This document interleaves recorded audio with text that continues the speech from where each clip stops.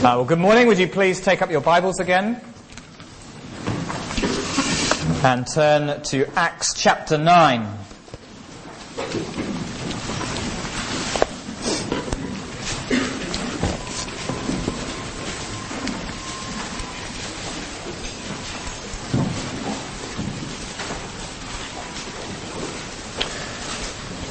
And we'll be reading from verse 32 to 43, continuing our series through this book. So let's listen to the Lord's word to us.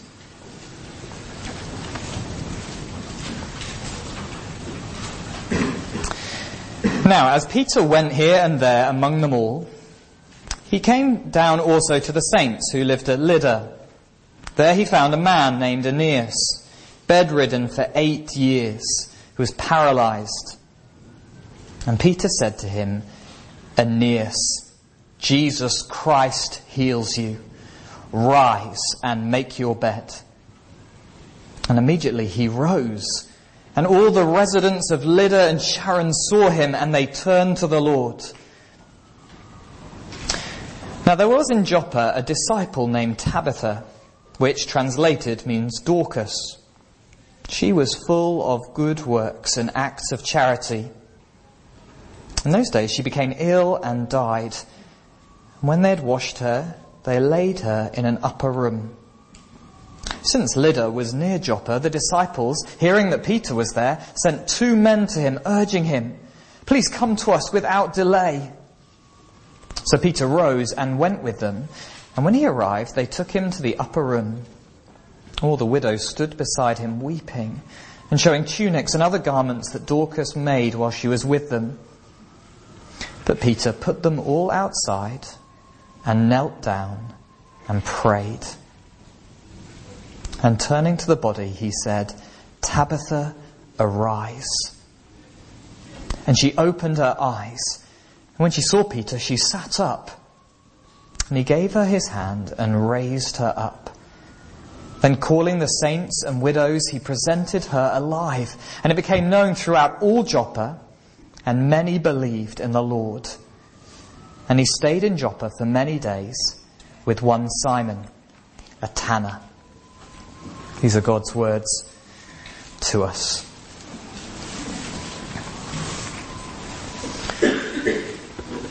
Now I wonder how easily you get distracted.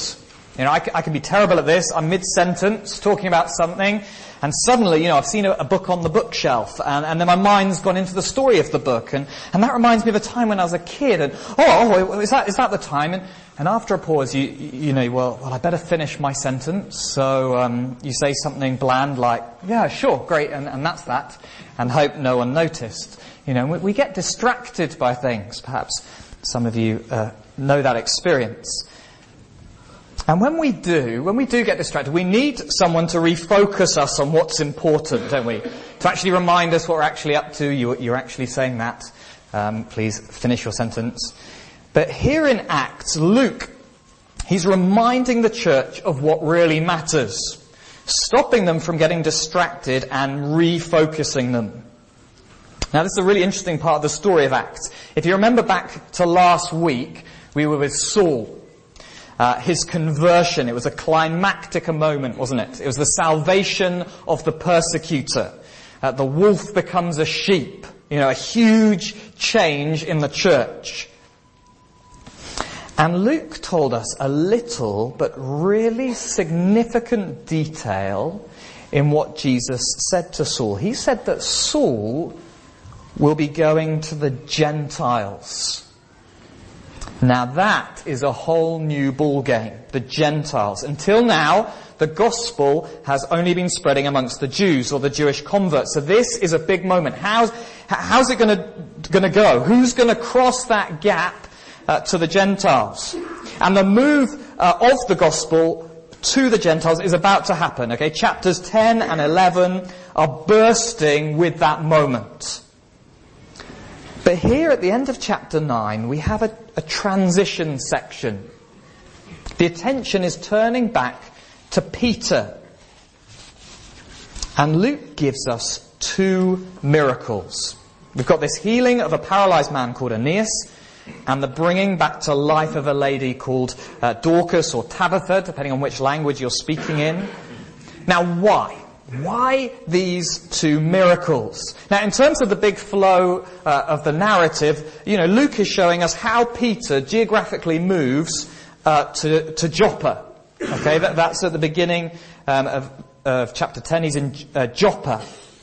And Luke, through our little passage, he highlights the places. I don't know if you noticed. He tells us he's in Lydda initially in verse 32. He then introduces Joppa in verse 36. And then at the end of the passage, again, he reminds us he's in Joppa, he's staying in Joppa. The places are important. The thing is, Luke could have just told us verse 32 and ended with the word Joppa. You can see that. Now as Peter went here and there among them all, he came down also to the saints who lived at Joppa. That would have made perfect sense. It would have been true. And these two little moments perhaps would have been forgotten, like other incidences that Luke doesn't recall for us. So why are they here? Well, let's just spend a bit of time in the story, and I hope as we dwell with these three people, with Peter, with Aeneas, with Dorcas, we'll start to glimpse why Luke has told us. And then we'll spend some time looking at two implications for us. Now, Peter, he's the main focus of this passage, isn't he? And he's on the move. He's going between Christian believers, slowly moving west. For you guys, west from Jerusalem towards the Mediterranean coast. And perhaps with some others, perhaps alone. Luke doesn't tell us. But Luke does tell us, as I said, where he stops, Lydda. And here in Lydda, he meets up with the church. Perhaps planted when believers were scattered back in chapter 8. Church growth was always moving faster than the disciples. God had outstripped his apostles a long time ago. But when he gets here, he meets this man called Aeneas. He's a paralyzed man. We're not sure if it's from the neck down, from the waist down. Perhaps he's living in a bed, in the corner of a room. Perhaps sitting around him, there are believers taking shifts and caring for him. Aeneas. It's not just a paralyzed man, is he? But he's Aeneas. And it must have been hard for Aeneas. Just imagine for him. The gospel's going out. He's hearing of people being saved. Perhaps people are heading off to another house to go for a prayer meeting. But he just lies there and waits for everyone to return. Perhaps he tries to get excited, but struggles with the fact he can't actually do anything to help. He can't be out there on the front line. And so he lies there. Perhaps he prays. Perhaps he fights back the tears, trying to look happy when people come back, happy and talking about what Jesus is doing. Perhaps he's frustrated, he's a burden. And yet, he has no idea how God is about to use these 8 years of frustration. But here we are, Peter, the apostle, steps into the room. Perhaps there's a small crowd with him. And Peter notices Aeneas in the corner. Notice him lying there, paralyzed. Now, since this is part of Acts is volume 2 in Luke's work, just the mention of a paralyzed man may start reminding us of Jesus. Back in Luke 5, he had a paralyzed man. And a paralyzed man, do you remember, was lowered in through a roof by a group of believers. And here, just as it was back in Luke 5, it's Jesus who's the one with power to heal. Peter isn't some magician like Simon. He isn't some self-glorifying preacher. No, as he looks down at Aeneas, he is so clear and he speaks with an amazing authority. Aeneas, Jesus Christ heals you. Rise and make your bed.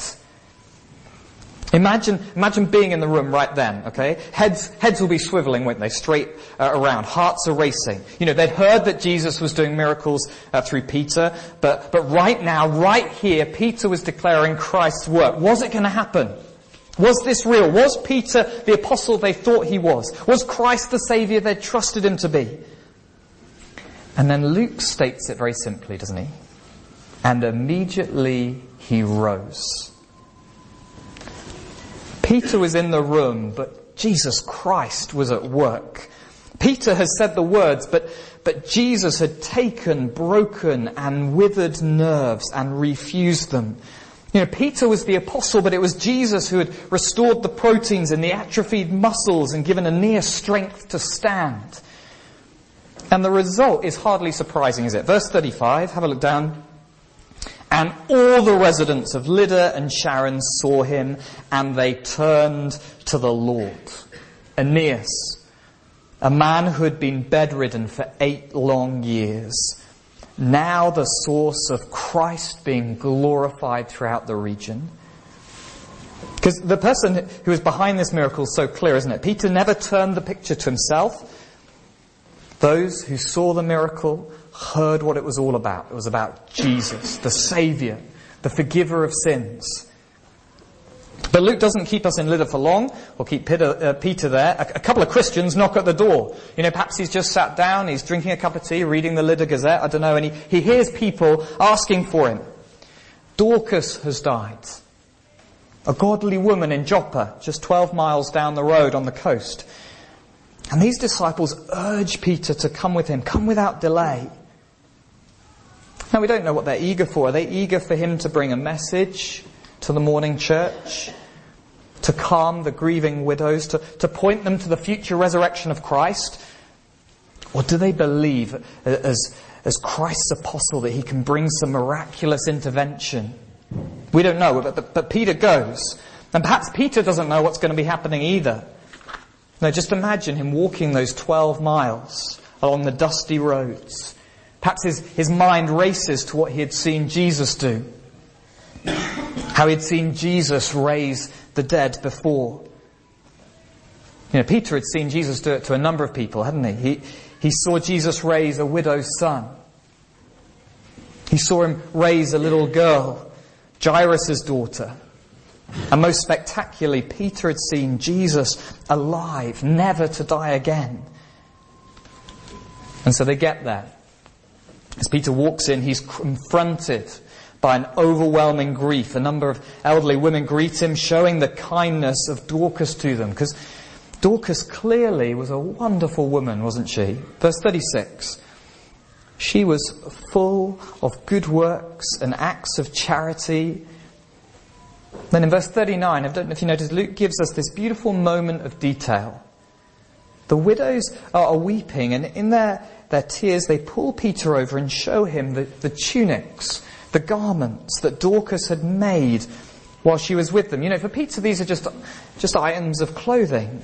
But to them these pieces of cloth were so much more. They were a gateway into the impact Dorcas had had on them. Her kindness, her charity, the way she'd involved these women, had provided clothes for them when they'd had no other support, included them perhaps in some kind of business. Dorcas, a lovely, godly woman, a woman who had shown that the love of Christ to those around her.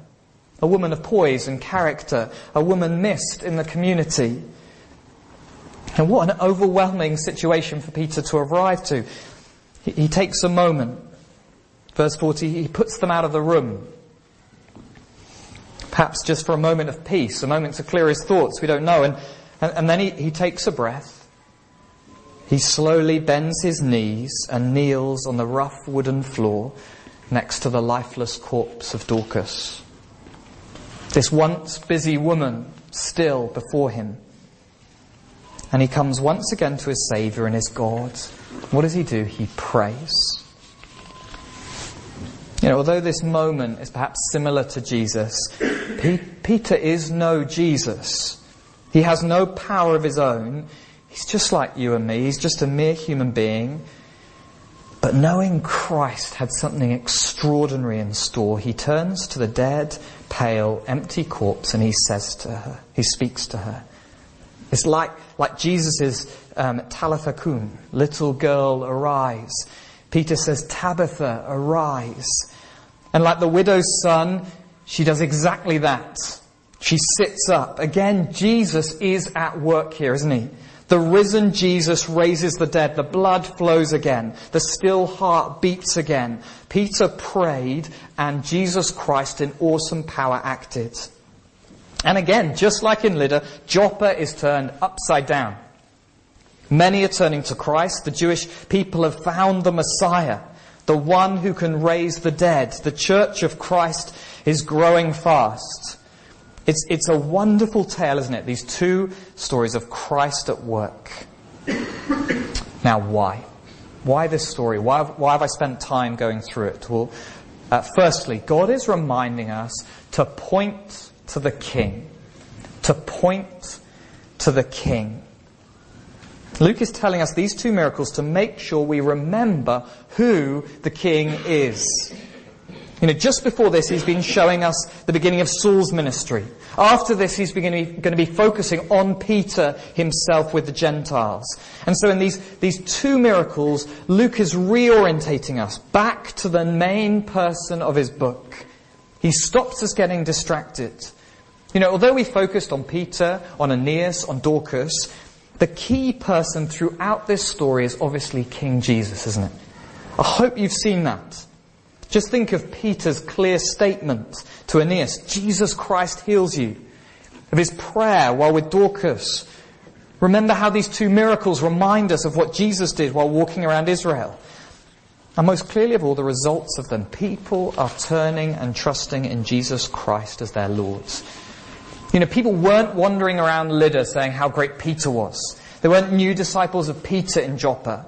No, they hear about Jesus. Peter directs their gaze to him. He's the centre of it. He's the one with authority. He's the Saviour. He's the one by forgiveness comes. And so Luke is teaching us true ministry points to the King. While we could get so caught up in big names, Saul, Peter particularly, we mustn't. Christ must take our attention. He's the one we point to. He's the one we must be pointed to. We point to the King.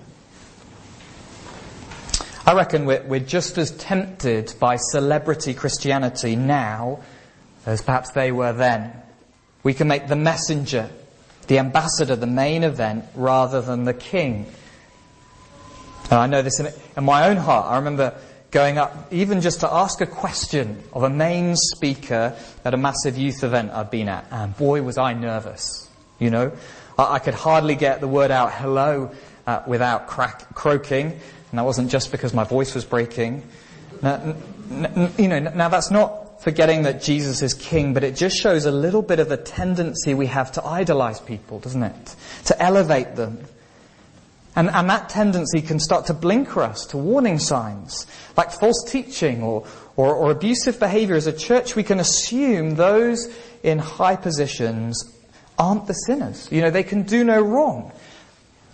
I remember seeing a BBC documentary about the prosperity gospel in parts of Africa. And I remember one mega church where the kids in Sunday school were learning songs, not about Jesus, but about the pastor. Recently, one church in the United States had their children colouring in pictures, not of a story of the Bible, but of their minister preaching. Rather than pointing to the King, we point to someone else. When you've considered picking a church, do you think about whether the minister writes books or what they say on social media, or do you focus on whether you're being pointed to Jesus? And if you're not a Christian here today, I hope you're seeing Christianity is all about Jesus. If you're wondering whether to become a Christian or not, spend time looking at Him. He's the one that matters. But not only is this a celebrity issue in our own lives, it's true. When things happen, who do you point people to? Did you point people to luck? Do you point people to your own achievements? Would you point people to Jesus? Peter's example is really striking, isn't it? Peter has just performed some serious miracles, and yet the whole town knows it's done by Jesus. But not just Peter. Aeneas is walking around the town, and people aren't turning to Aeneas, but to Jesus. Dorcas had experienced death itself, but she wasn't signing book deals and doing the public speech circuit. Instead, people are trusting in Jesus. Point to the King.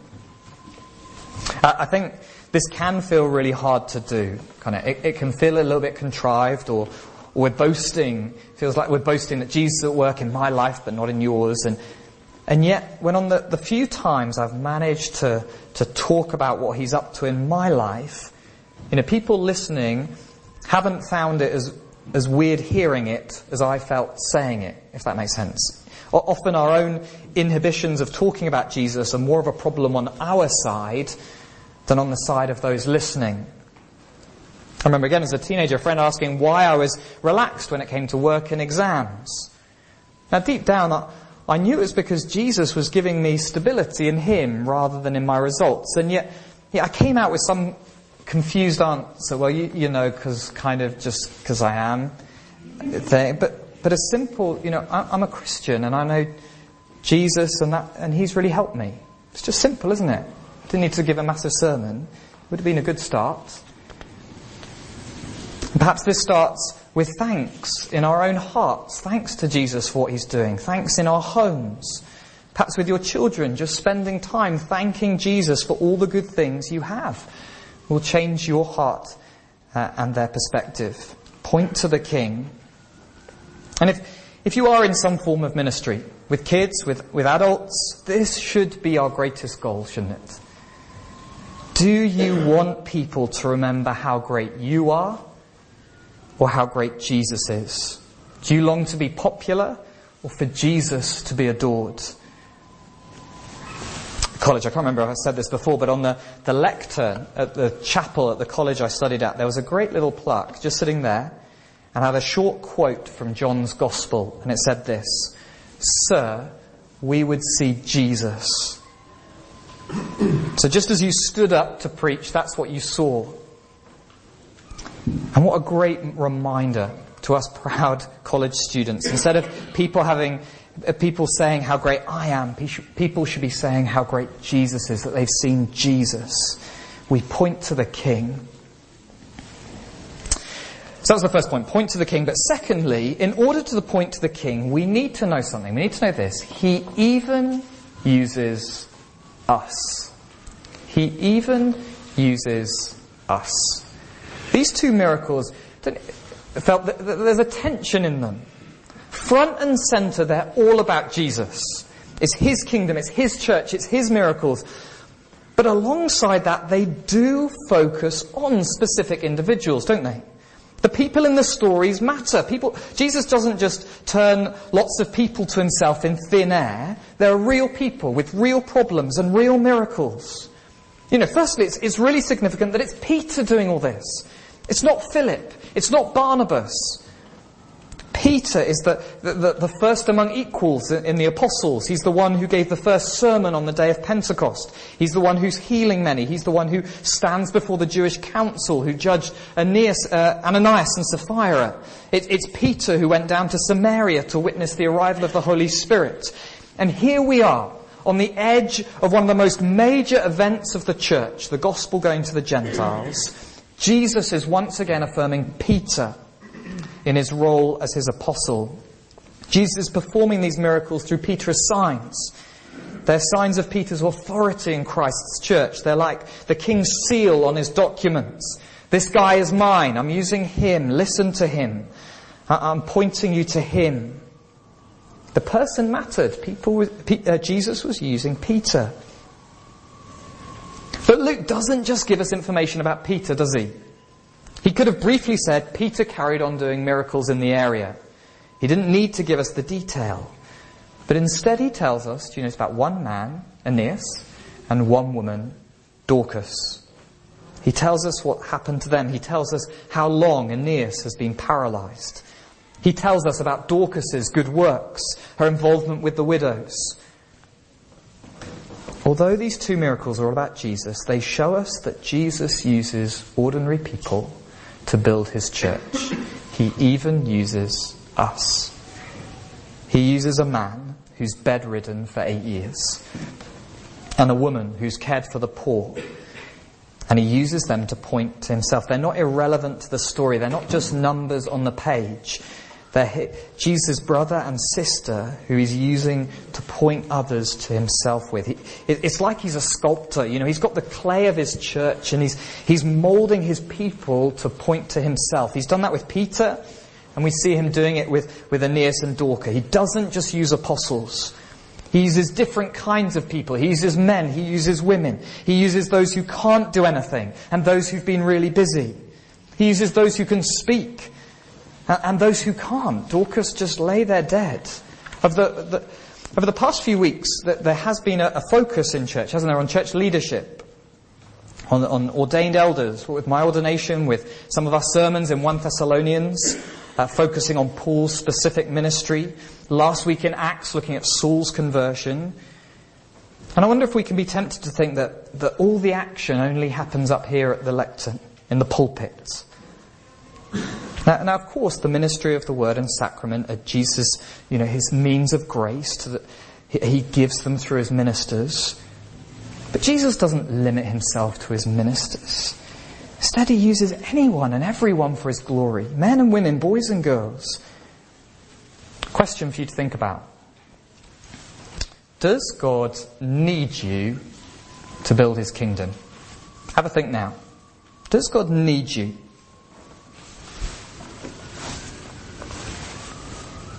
That's a tricky one, isn't it? Because on the one hand, of course he doesn't. He's the King of Kings. He's the Lord of Lords. He can do it however he wants. With me, despite me, over me, without me. He can do it through angels, through words in the sky, through someone else. But on the other hand, he uses people like you and me. He uses individual people with individual names and stories and backgrounds. He uses those with good education and those with none. He uses those with a stable family and those without. He uses those from Scotland and even those who are not. He doesn't need you. He doesn't need you, but he chooses to use you for his glory. It's incredible.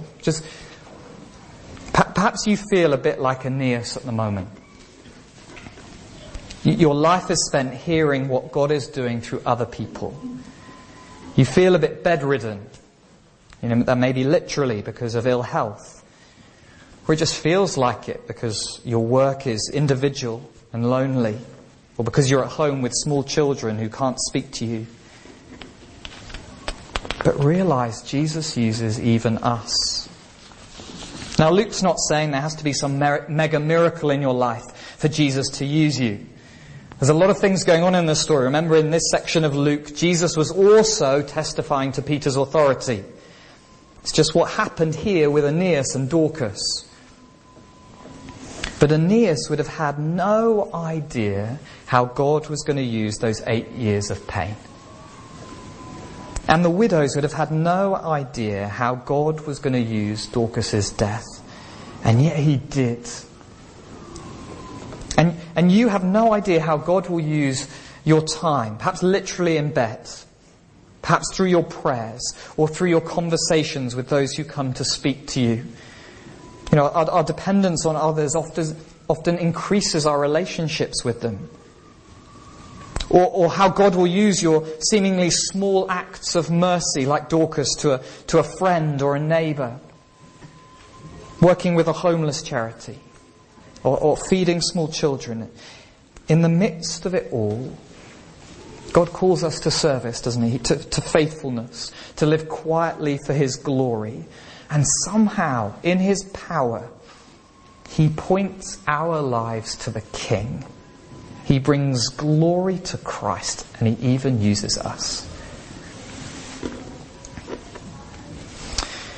When it comes to church, we can get distracted. We can think church is about celebrity, and it has nothing to do with us. We end up treating it a bit like a reality TV show. We watch it, we enjoy it, but we're detached from it. But Christ's church is different. It's all about him. So let's point to the King. And rather than just watching on, may we know he even uses us. What a privilege. Amen.